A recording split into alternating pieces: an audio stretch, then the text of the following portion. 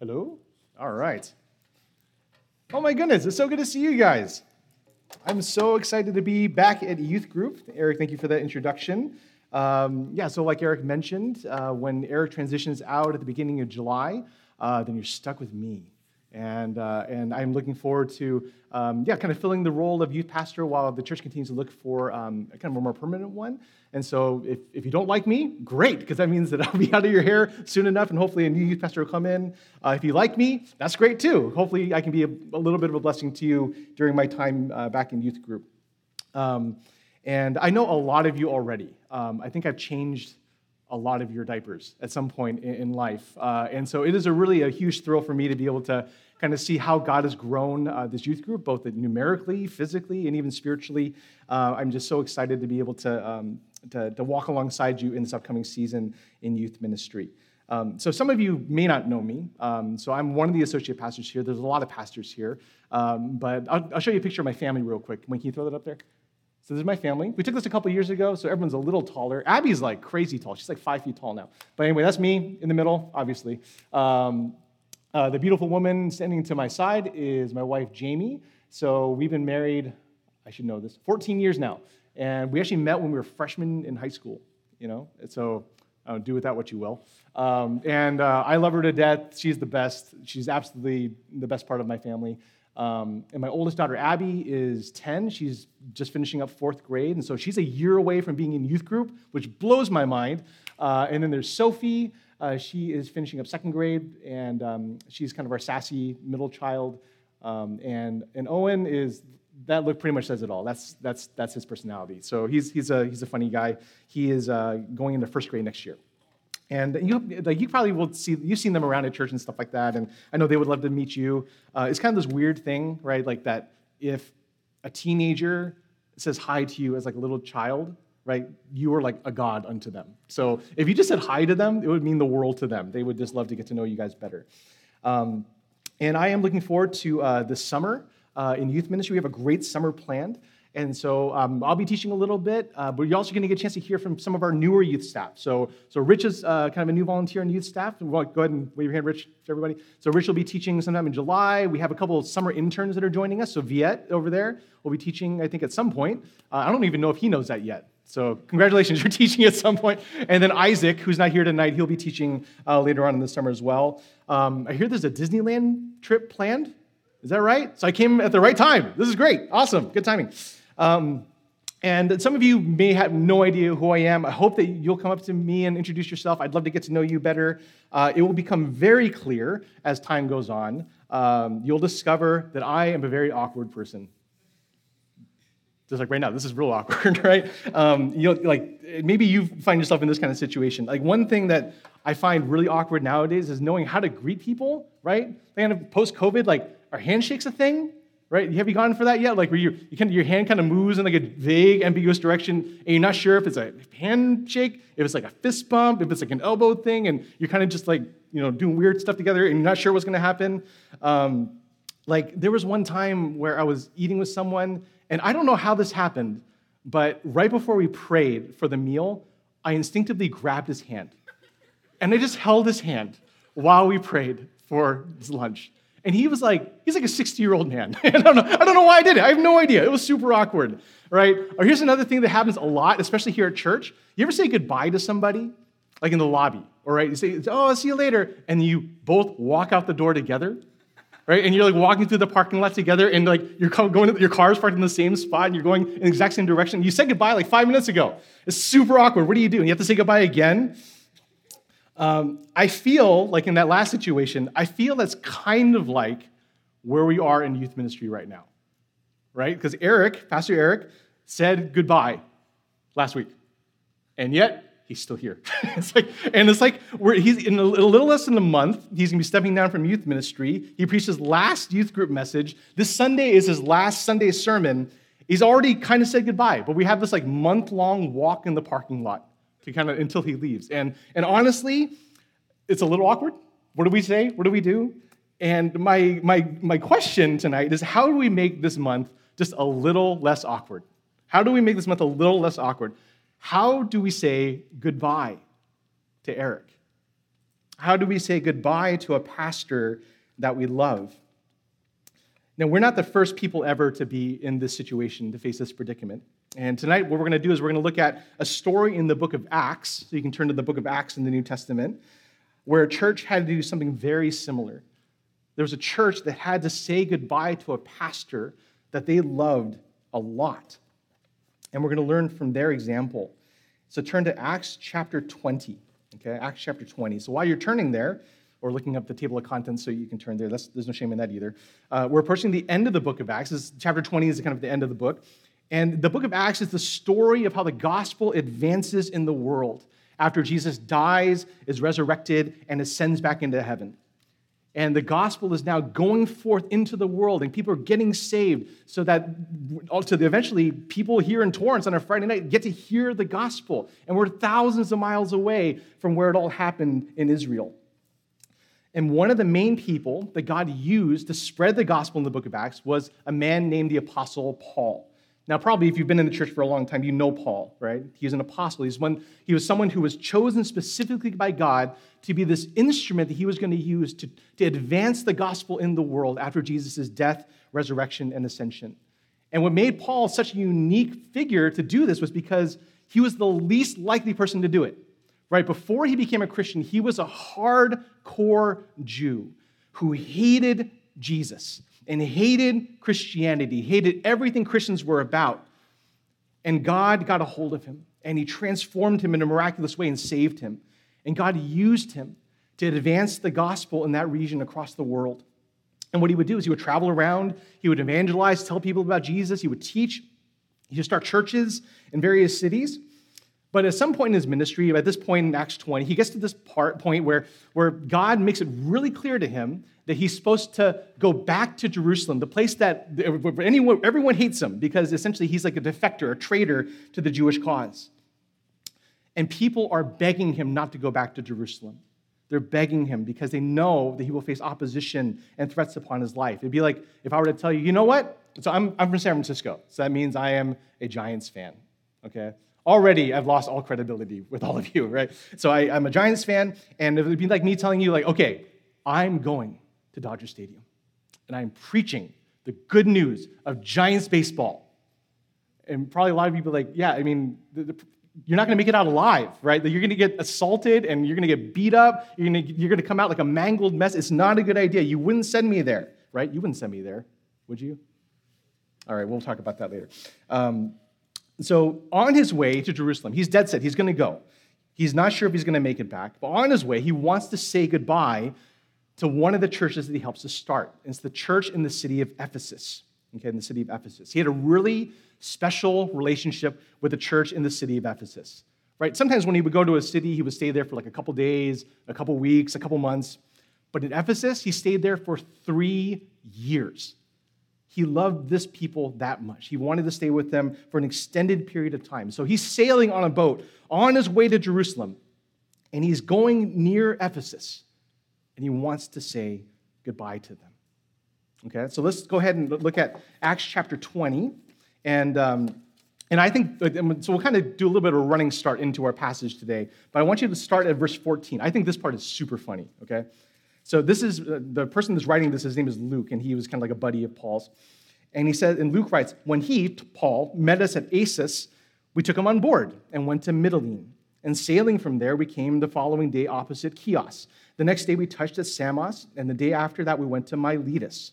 For Paul had decided to sail past Ephesus so that he might not have to spend time in Asia, for he was hastening to be at Jerusalem, if possible, on the day of Pentecost. Okay, there's a lot of cities here. We don't always know where they are. Weirdly enough, like our intern Keith, he was just in these cities. Like he went on a trip to like Greece and Turkey, Turkey is what they is called Asia Minor. That's when they're talking about Asia. It's talking about the country of Turkey. And so he was actually here. I was talking about it this morning and said, oh, yeah. So Paul went to Miletus and he said, oh yeah, I went there. I was there like a week ago. It's really bizarre. But anyway, so Paul is like sailing past all these cities, okay? And he stops in the city of Miletus. And he decides, it says in verse 16, to sail past Ephesus. So Ephesus is like the city where people are, this church that he wants to say goodbye to. He sails past them. Now why? It says because he didn't want to have to linger in Asia. He wanted to hasten on to Jerusalem. He was in a hurry. He had to get going. And he didn't want to stop in Ephesus. Now look at verse 17. Now from Miletus, this is the city where he decided to go to skip Ephesus, he sent to Ephesus and called the elders of the church to come to him. Okay, so he's in Miletus because he deliberately didn't want to go to Ephesus, and he sends a messenger to Ephesus, which is like a 4 days walk. Okay? And so he sends like a messenger 4 days, and the elder's like, wait, he was just here? He was off the coast? You didn't want to stop and say, we had to walk 4 days to go talk to this guy? I would have been super mad. Like, why in the world, if you wanted to talk to me, just stop. It would have been super efficient. You say you want to hasten on to Jerusalem? Stop here. I don't know. I thought it was really funny. So anyway, he calls the elders and the pastors of the church to come to him so he can say goodbye to them. And they can, and so that they can say goodbye to him. And what we're going to read in the following verses is this touching, powerful goodbye.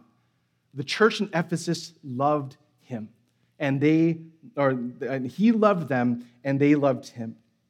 And I think that we can learn a lot from their example about how to say goodbye. All right, this may feel really dramatic, right? Because Eric is not the Apostle Paul. Let's just kind of put that out on the table right away, right? He's not going to his death, as far as we know. That's Texas, though. Who knows, man? It is, but, I was thinking about this, because we don't want to make the mistake of, saying, oh, Eric is the Apostle Paul in this situation. It is really funny, though. There's a story that happens right before the passage we're reading, okay? So the Apostle Paul is teaching in a city, and this is in the beginning part of chapter 20. I won't read it out, but I'll just summarize it for you. He's teaching in the city, and he teaches crazy long. It says he teaches into the night. So there's so much that they had to light candles and stuff. And it says that there's a young man who grew tired, and he was so tired he fell asleep and fell out a window and died because his pastor preached for too long. And then Paul goes out and raises him from the dead and brings him back upstairs and keeps preaching until the morning. Okay? And then look at what he says. Actually, I wanted you to see this passage where is it? In chapter 20, verse 12. Okay? After that whole story, and they took the youth away alive. That's what they called the boy, like he was a youth, right? I feel like that is the banner that flies over this youth group. At the end of the Friday night, they took you away alive. You survived it, okay?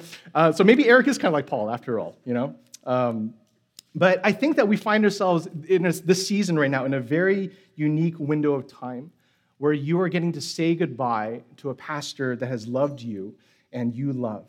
And I think we ought to learn something from this example of Paul, the pastor, and the church in Ephesus. And so before we do that, let me pray for us as we kind of go through this passage, and we'll ask for God's help. Let's pray together. God, I ask that you would be gracious to us as we look at this passage of Scripture and learn from the saints that you put before us. God, we are so grateful that you care for your church and love your church, and you love every student in this church, every staffer, that you love Eric and every and his family. And God, we're just so thankful that whatever steps are taken in the future by this church and this youth group, that we know it comes out of your love.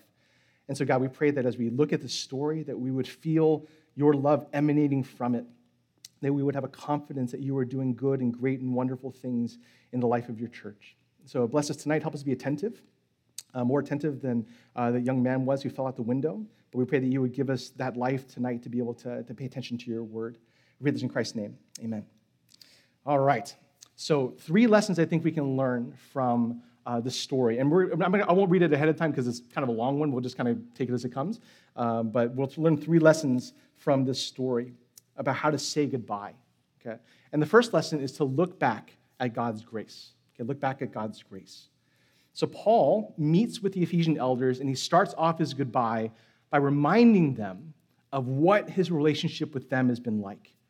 He wants them to remember what his ministry to them was like and how filled it was with grace. Look at verse 17 in chapter 20. Now, from Miletus, he sent to Ephesus and called the elders of the church to come to him. And when they came to him, he said to them, "You yourselves know how I lived among you the whole time from the first day that I set foot in Asia, serving the Lord with all humility and with tears and with trials that happened to me through the plots of the Jews. how I did not shrink from declaring to you anything that was profitable and teaching you in public from house to house, testifying both to Jews and to the Greeks of repentance toward God and of faith in our Lord Jesus Christ.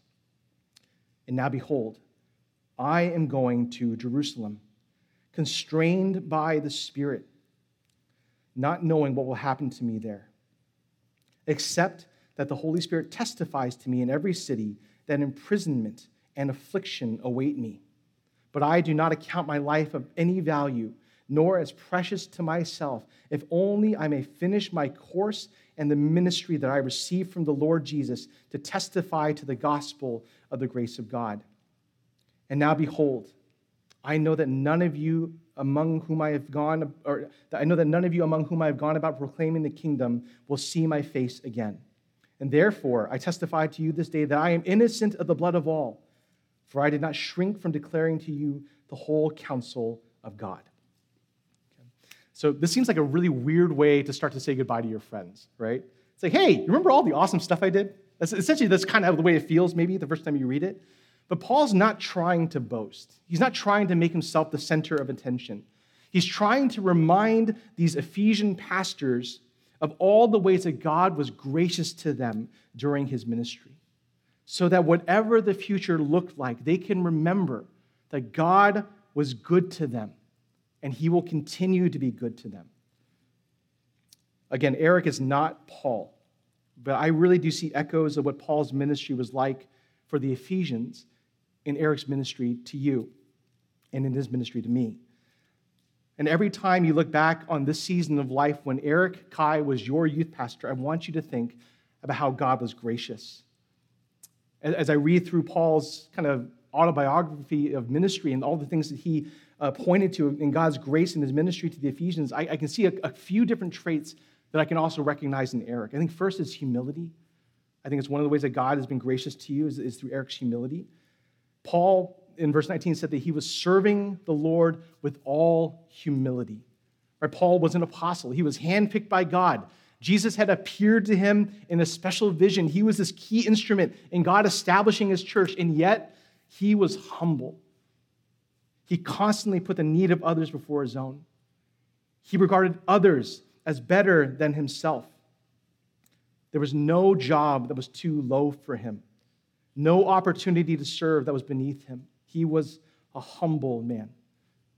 And that's honestly one of the things I appreciate the most about Eric. He is, without exaggeration, one of the most humble people I know. Right? True humility is on display when no one is looking. That's how you can tell when you're really humble. It's when you're doing when no one is looking and no one is asking. I can think of millions of ways that I see Eric doing this in big and small ways, just the small things he does, right? Like after church events, if he's there, you'll almost always find him washing dishes. No one ever asks him to, he just does it. You'll find him like setting up tables for events and tearing down tables after events, throwing away trash. Like Eric is always throwing away trash. Like when I was so I performed his wedding, okay? So, it was the most bizarre thing. So there's a part of the service where like he had to, turn around from the altar and kind of go somewhere else and turn around. And there was a wrapper, like a candy wrapper on the ground at his wedding. And he bent down and picked it up and put it in his pocket. Because what does Eric do? He picks up trash. That's just what he does as a humble servant. Actually, I have a picture. I think it's the last picture in that bank of slides. This is Eric after he preached his last sermon to you.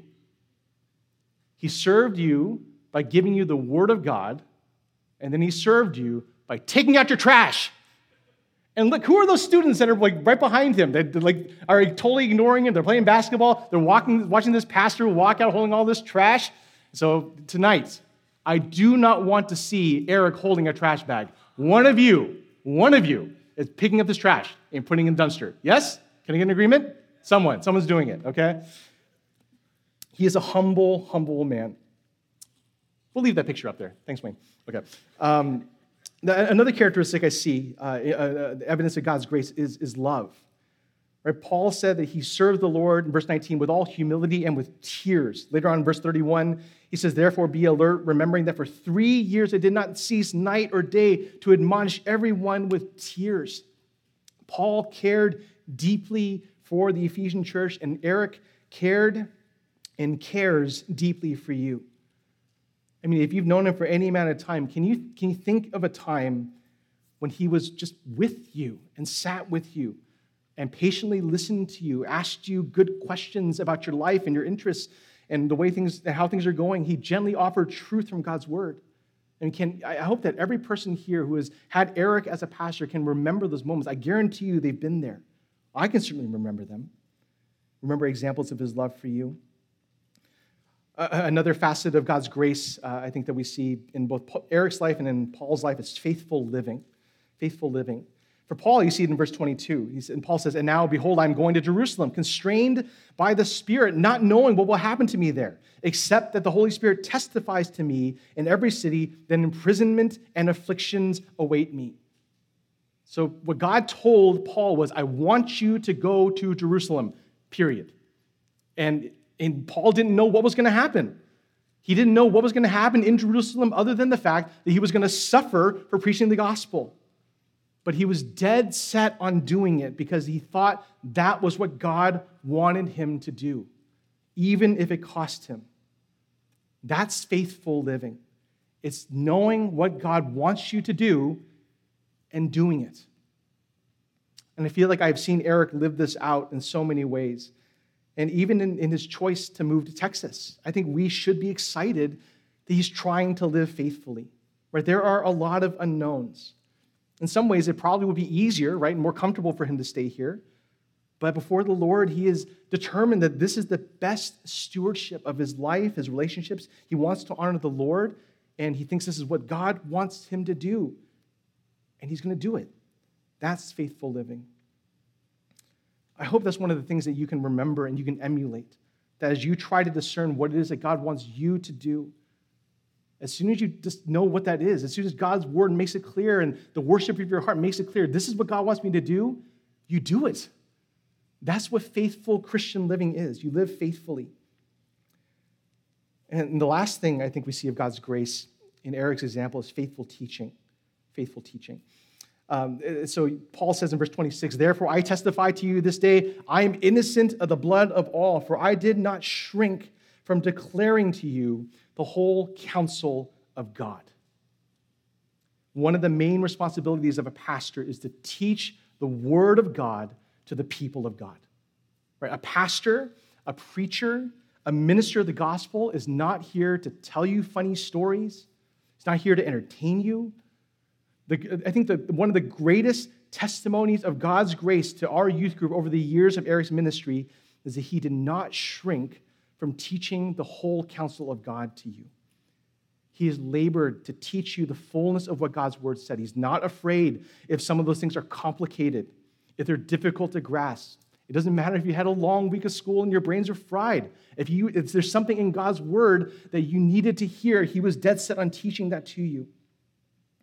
If God is the infinite, eternal creator of the universe, and it makes sense that there are things about him that are complicated and difficult to grasp and hard to understand.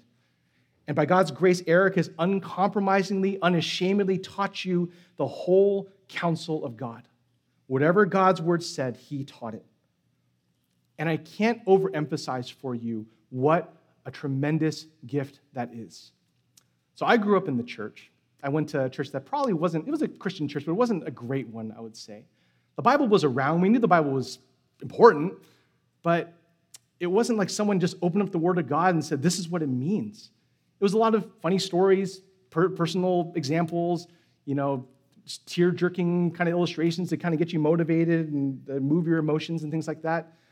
But I really didn't know the Bible coming out of high school.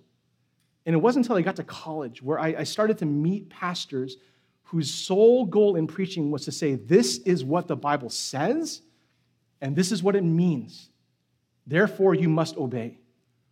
And as soon as someone began to open the Word of God for me and tell me, this is what it says about who God is, that this shallow, elementary, simplistic view of God that you have from these people who weren't preachers at all, that faulty image of God is insufficient. And the God of the Bible is so much bigger and greater and more beautiful than you could ever possibly imagine. And my mind exploded when someone opened up the Word of God for me. And I remember thinking when I was in college, how come no one ever told me? Why didn't anyone ever tell me this is the way things really are? And brothers and sisters, Eric has told you. He has opened up the Word of God to you. And we joke about how long his sermons are. But it's because he wants to open the whole counsel of God to you and show you the greatness and majesty of this God. So in the next month or so that we have Eric, how can you reflect on God's grace in his ministry to you? How has God used him in his ministry to point you to Christ, to grow your faith, to help you in your struggles or in your faith? I realize that maybe there's some new people here tonight who's like, I have no idea who Eric is, and that's okay. I hope you can get to know him tonight and say hi to him. I think you'd be blessed by his friendship. But can I challenge you, if you have been here for a while and have a history with him, have a relationship with him, just be thinking about that. Like, God, how have you been gracious to me as Eric has been my youth pastor? And can I challenge you to share that with him? You write him a note, send him a text, have a really awkward conversation with him.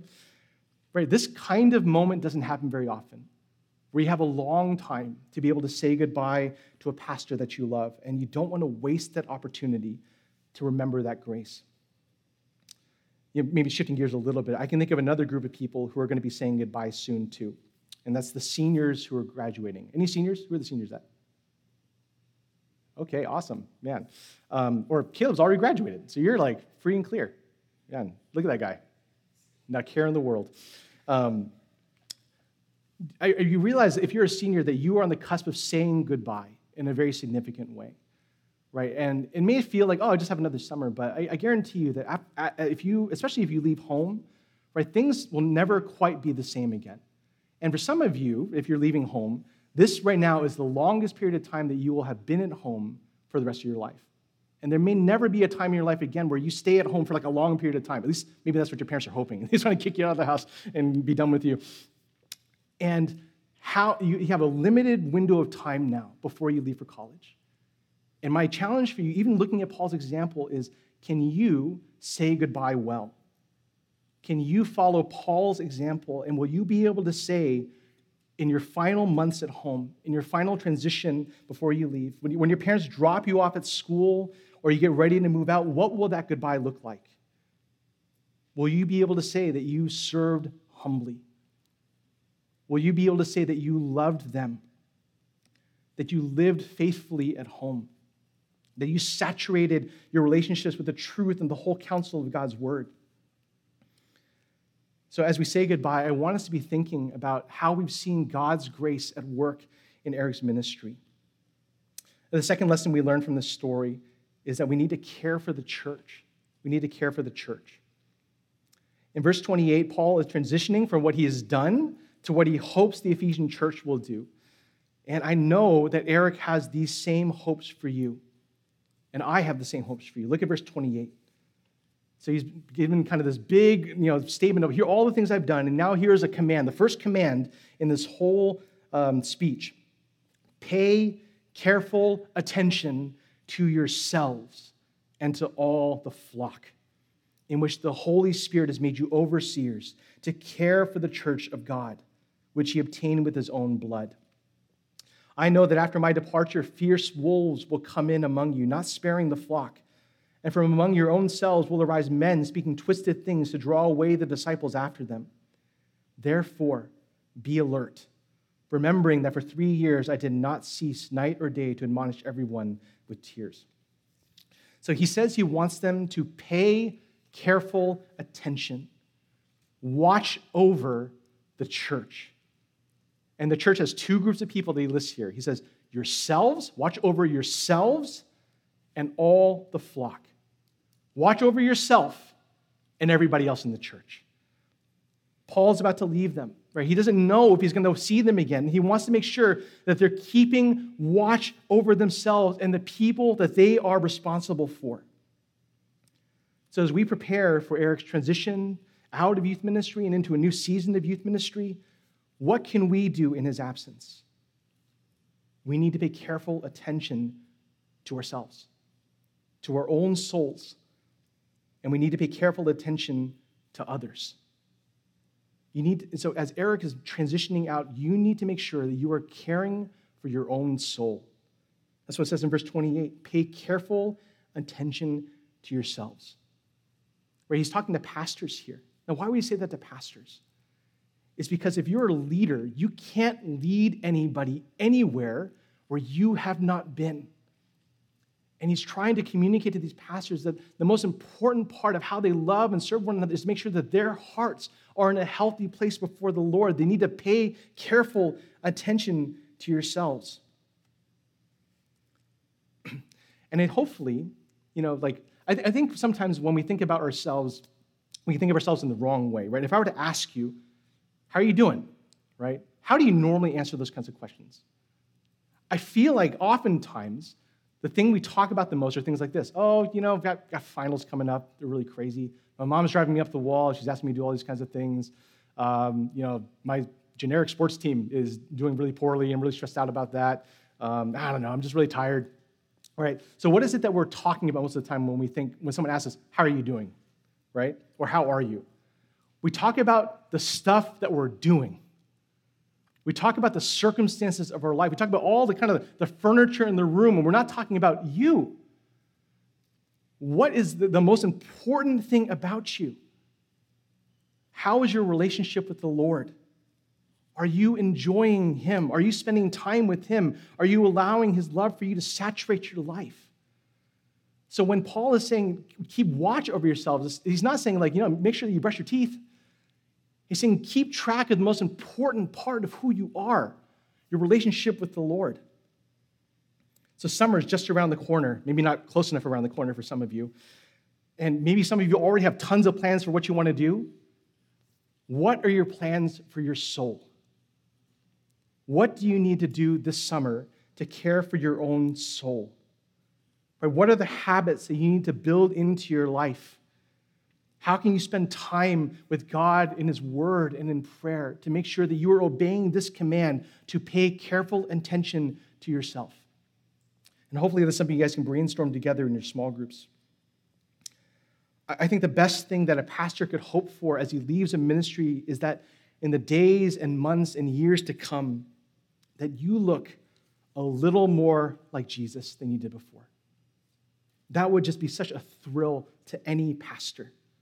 Right? If Eric were to come back in 6 months, a year, because he hates Texas, what will he find?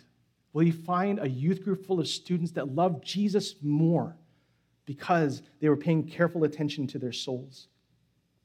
So you need to care for yourself, your own soul. You need to care for others as well. He goes on in verse 28, pay careful attention to yourselves and to all the flock in which the Holy Spirit has made you overseers to care for the church of God, which He obtained with His own blood. So Paul is talking to the pastors of this church. He wants to remind them to take care of themselves as well as the people of God that God has entrusted to them. In his absence, he wants these leaders to be reminded they have a responsibility for the souls and spiritual well-being of the people that God has placed into their lives. So you're not pastors, but God has still entrusted people and relationships to you that you are responsible for. That was very dramatic. Yeah. So if you're a member of this church family, if you would say that you go to this church, if you go to this youth group, then one of the most important resources, one of the most valuable assets that we have as a youth group is each other. Do you realize that? That for as much as it is a significant thing that we're transitioning out a youth pastor, some of the most important things are staying the same, namely you. The friendships and relationships and brotherhood and sisterhood you share in Christ is one of the most important elements of what it means for us to be a church together. When I was in high school, just about going into my senior year, it was kind of when I really started wanting to take my faith seriously. And I didn't really know what to do with that, But the thing that really propelled me into another year of intensity in my spiritual life were my friends. And so one of my best friends in high school was actually Pastor Wayne, so our family ministry pastor. So he and I have been friends ever since first grade all the way up till now, right? Now we share an office, and he can't get rid of me at all. But Wayne has always been kind of an intense guy. And so there were a bunch of us, all these Christian guys, but there were 6 guys who were really getting convicted about wanting to take our faith seriously and wanting to evangelize the lost, wanting to fight lust and to take purity seriously. And we said, what can we do? How can we kind of grow in these areas? And we said, we have to do this together. If we try to do this on our own, there's no way that we're going to be able to figure this out. We have to do this together. And so we started meeting, about once a month and just praying intensely and just trying to keep each other accountable and talking about things that were hard, reading scripture together. We would go evangelize people together. And so, again, these guys are kind of intense. And one of the guys said he decided that he was going to name our group of friends, okay? And the name he decided on was Rainbow Six. Do you guys know what that is? Do any of you guys know what that is? Okay, so it's a video game, right? Right, so it was a video game based on a book that came out when I was in middle school about this multinational anti-terrorism group that assembled together to defeat evil in the world. And because there were 6 of us, one of the guys said, "Dude, that's so cool if we're this anti-terrorism group for God, right?" And so we kind of got all fired up. And so they made me a keychain with R6 on it. And I was like, this is a little intense. But honestly, it was one of the most important groups of friends I had in life. And it wasn't because a pastor told us to do it. It wasn't because there was some spiritual figure that said, this is what you got to do. It was just friends joining together to hold each other accountable and to try to pay careful attention to ourselves. What would that look like for you? Choose a better name than I did, please. But have those friendships.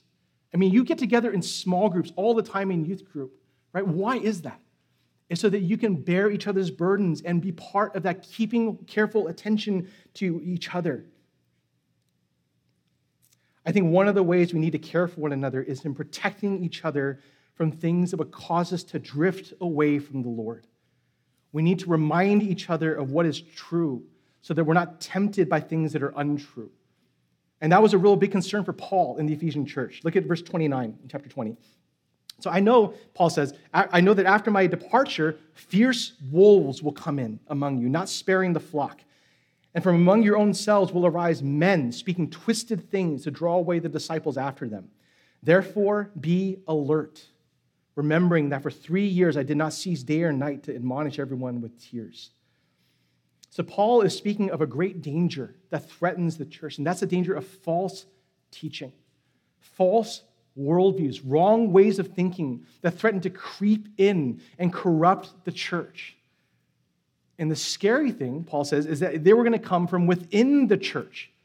The danger wasn't going to be outside of them. It was within the walls of the church. Now, I don't have anyone in mind. I'm not thinking Darren, this is the guy right here, But I think that sometimes we are more like this than we care to admit. When you think about your relationships, your friendships with people at church, with other brothers and sisters in Christ, what are those relationships centered on? What's the gravity well that tends to pull you in, that everything circles around those things all the time? The stuff you think about, the stuff you talk about. What is your relationship really based on? What do you do most together? What do you talk about most together? It's probably nothing awful, right? It's probably just everyday life stuff. It's school and sports, gaming, TikTok. And nothing's necessarily wrong with any of that stuff. But if that's the only thing that makes up our relationships, if that is the center of our relationships, then what we've done to ourselves is we've really centered ourselves on something other than Christ. And that's what false teaching really is. It's just anything that gets you to move the center of your life, the center of your relationships away from Jesus. That's our subtle version of speaking twisted things that draw disciples away. Just today I was in the office with Wayne and he was talking about something, he's been thinking about spiritually. I said, yeah. And I had this thought in my mind. Dude, have you seen Top Gun yet? And it was the best movie ever.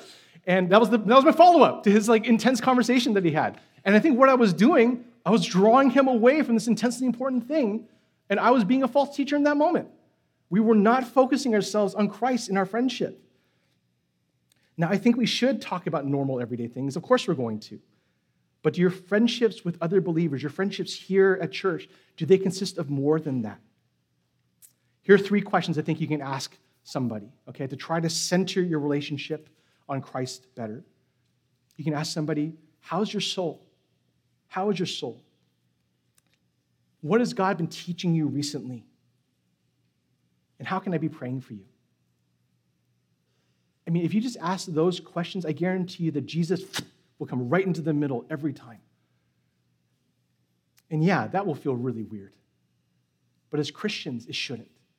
I guarantee you it'll feel weird the first couple times you do it, but it will feel less weird over time. And this should be the most normal thing in the world for Christians to talk about Christ together. So this summer, here's something I want you to think about. Who can you invest in this summer? And how can you center that relationship on Christ? You're going to break them into small groups in a little bit. How can you center those friendships on Christ this summer? What creative ideas do you have that you can share with one another? How can we center our time together on Christ? What if we got together and we read the Bible once a week? We just read the Bible and talked about it. This is a great book called One-to-One Bible Reading that essentially teaches you how to do that. Where you just take the Bible and you read it with a friend, and you talk about what it means. You don't have to know what it means. You just got to talk what you think it means and try to figure it out. But if we just read God's word together, that centers us on what's truly important. Or maybe you think, let's find a way to serve together this summer. So I know there's like 10 slots left in VBS, so maybe 10 of you can serve together in VBS. Maybe, what about this? What if you asked your parents, right? Mom or Dad, is there something that you need help with around the house? Like a big project that you just need some young legs for? And just get a bunch of your friends to come and help. I have those kinds of projects. So if you were looking for something to do, you can come to my house and have lots of weeding that I could use some assistance with. But how can you center your relationships? How can you center your relationships around Christ? Because that is what will help you to keep a careful watch over each other. Okay, the final lesson that we will look at is to cling to God in his gospel. Cling to God in his gospel. So Paul wraps up his goodbye, and so we should be wrapping up this message. And he's leaving them, right? But he's not leaving them alone. He is trusting that something else is going to hold them and sustain them and keep them. Look at verse 32. And now I commend you to God and to the word of his grace, which is able to build you up and to give you the inheritance among all those who are sanctified. I commend you to God and to the word of his grace. In other words, Paul is saying, I'm leaving, but you won't be alone. You will have God, and you will have his gospel. And because of that, I'm leaving you in good hands. So it's true, Eric is leaving, but we're not alone. He's not leaving us in the hands of a new pastor or a new leadership or a new way of doing things. He's leaving us in the hands of the same God and the same gospel that has kept this youth group for all these years. We still have the same God, right? The same God who is in control of every atom of the universe, who reigns in power, who is holy, who is mighty, who is above all, over all, who is gentle and lowly and loving and compassionate. He's near to you and he's in you if you're a Christian. God hasn't changed. And his love for you, which Eric spoke so powerfully of last week, God's love for you hasn't changed. His plan for you hasn't changed. His plan for this church hasn't changed. We have the same God. And we have the same word of his grace. We have the same gospel. Right? The same reality that God is holier than you thought he could ever be, that you are worse off in your sin than you ever thought possible, but the love of God is greater than you could have ever imagined. The great word of grace that Jesus has come to you and through his death and resurrection has made a way for you to have a relationship with God. And because of that, you have eternal life and hope in this life. That same gospel is going to be the same on July 6th after Eric leaves as it is today and in millions of years to come. Paul says that God is going to use this gospel to do two things, that it will build you up. Do you see that? It will build you up. Paul said goodbye to his friends, believing that when he left, they were going to be better. They were going to love Jesus more and look more like Jesus. Do you believe that will happen? Do you believe that for all the changes that are going to be happening, that God is going to use his gospel to actually build you up and make you better. And he says that God will also give you the inheritance among all those who are sanctified. He's talking about eternal reward, the eternal blessing that comes after this life is over. So God will be with you and he'll sustain you to get you across the finish line of life. He will get you through to the end. And that means that every part of life before the end, he will also get you through. He'll get you through the rest of the school year, thank God, because I'm sure it feels like it will never come. He will get you through the summer. He'll get you through this transition in youth ministry. He's going to get you through college and everything else beyond. And I know this is true. I know this is true because I've seen this happen before. So 7 years ago, this youth group looked really different. So I was the youth pastor 7 years ago. I think there must have been like a dozen high school students, okay? Maybe a dozen, like on a really booming day when we had like free pizza or something. Maybe there were like 25 junior high students.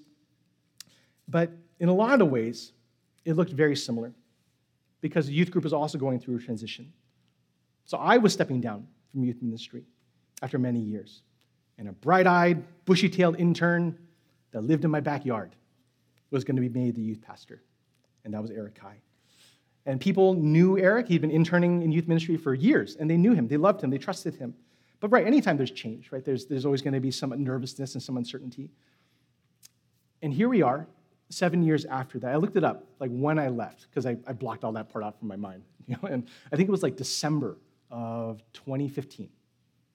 And what has God and the gospel done in those 7 years since Eric has been the youth pastor? He has done exactly what Paul said would happen for the Ephesians. God has built us up.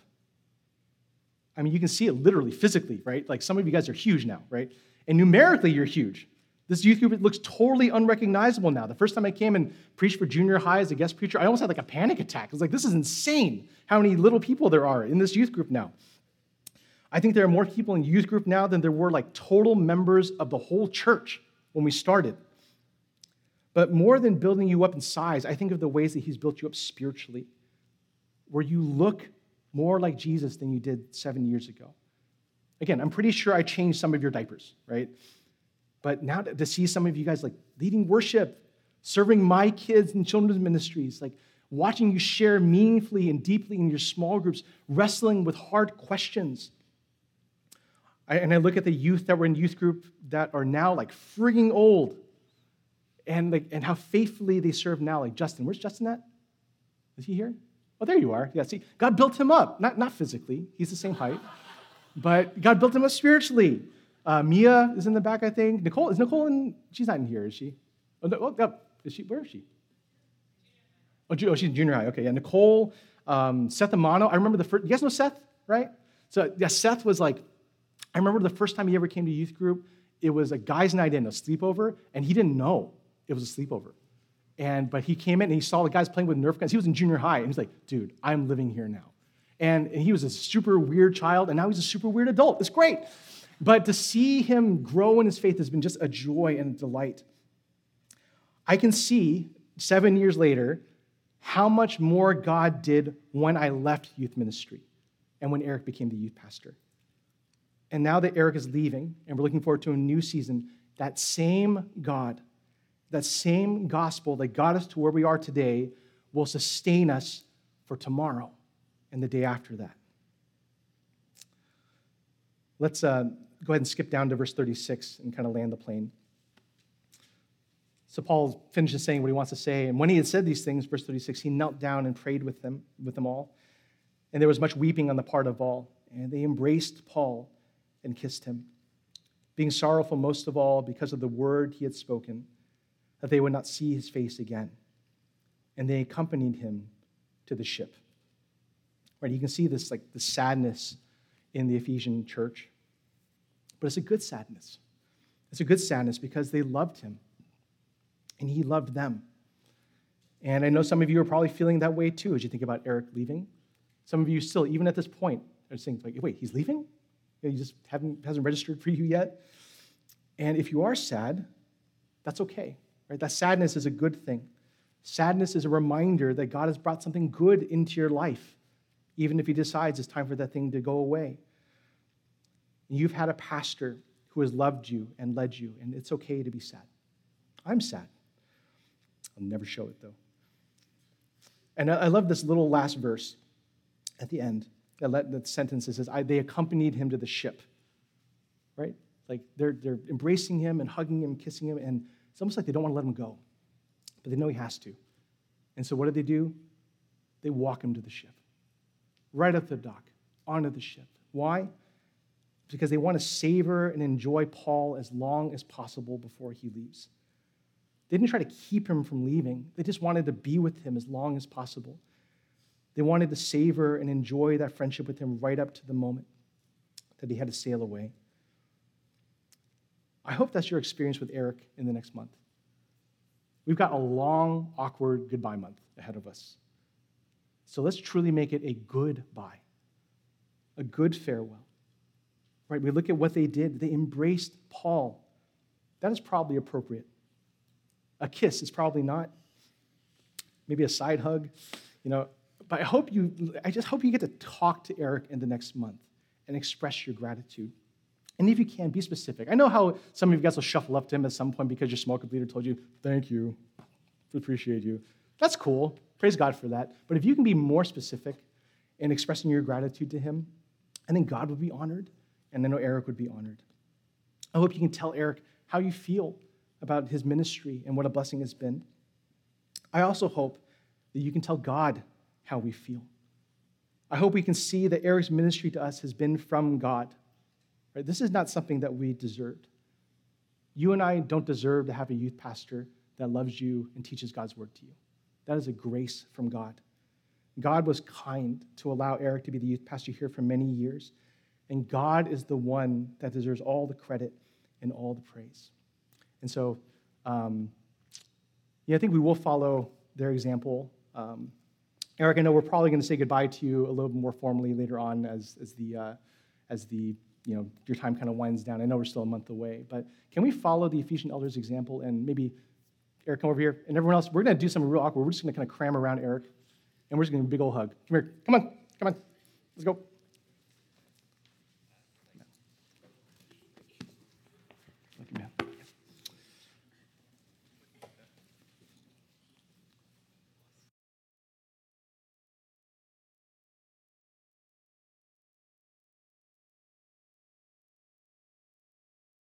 You ever notice sometimes in churches when they say goodbye to somebody, they lay on hands? You guys know what that is? It's like a physical way of showing that you were sending them off with God's grace, okay? And so I know that Eric is going to, we'll do this again for him in some way, but I figured this is probably one of the last times we'll get to do this when it's just the high school group, right? This group that he's ministered to really particularly. So what we'll do is it's kind of crowded over here, isn't it? So Eric's going to move right here. And what we're going to do is we're going to just come and kind of lay hands on him, okay? So you can just put your hand on his shoulder. And if you can't reach him, then we'll do kind of a transitive laying on of hands, okay? So you can lay on hands of someone that's laying on the hands of someone else, and we'll just kind of make a big old chain. So come on over, and let's do this. Pretend like COVID doesn't exist. Okay.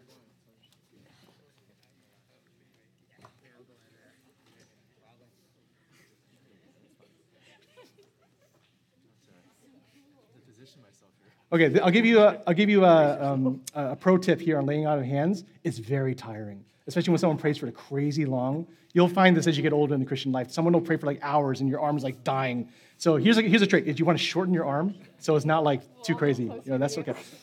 But let me pray for Eric, and we'll thank God for his ministry to us. God, we are so thankful for the grace of Eric's ministry. Thank you for the ways that he has been a friend to so many in this room and a faithful pastor. I know that so much of the fruit that he is from his ministry won't be seen for years. But God, I pray that you would give him just a contentment and a peace of knowing that he was faithful to planting these seeds. And we're so thankful that he's been able to see some of that fruit even come to pass in his ministry here. Thank you for these young people and for the ways that they have been a blessing to Eric. I know that they have loved him and served him, and I pray, Father, that they would look back at the season of their life with Eric as their pastor as a time of great joy and thanksgiving. So, God, would you go with Eric, allow him to continue to be faithful in all of life? Would you allow him to love you with his whole heart, mind, soul, and strength? And would you be with this youth group as we are commended to you and to the word of your grace? In Christ's name we pray. Amen. All right, thanks, guys. All right, so I think you are dismissed for small groups, and we'll catch you guys later.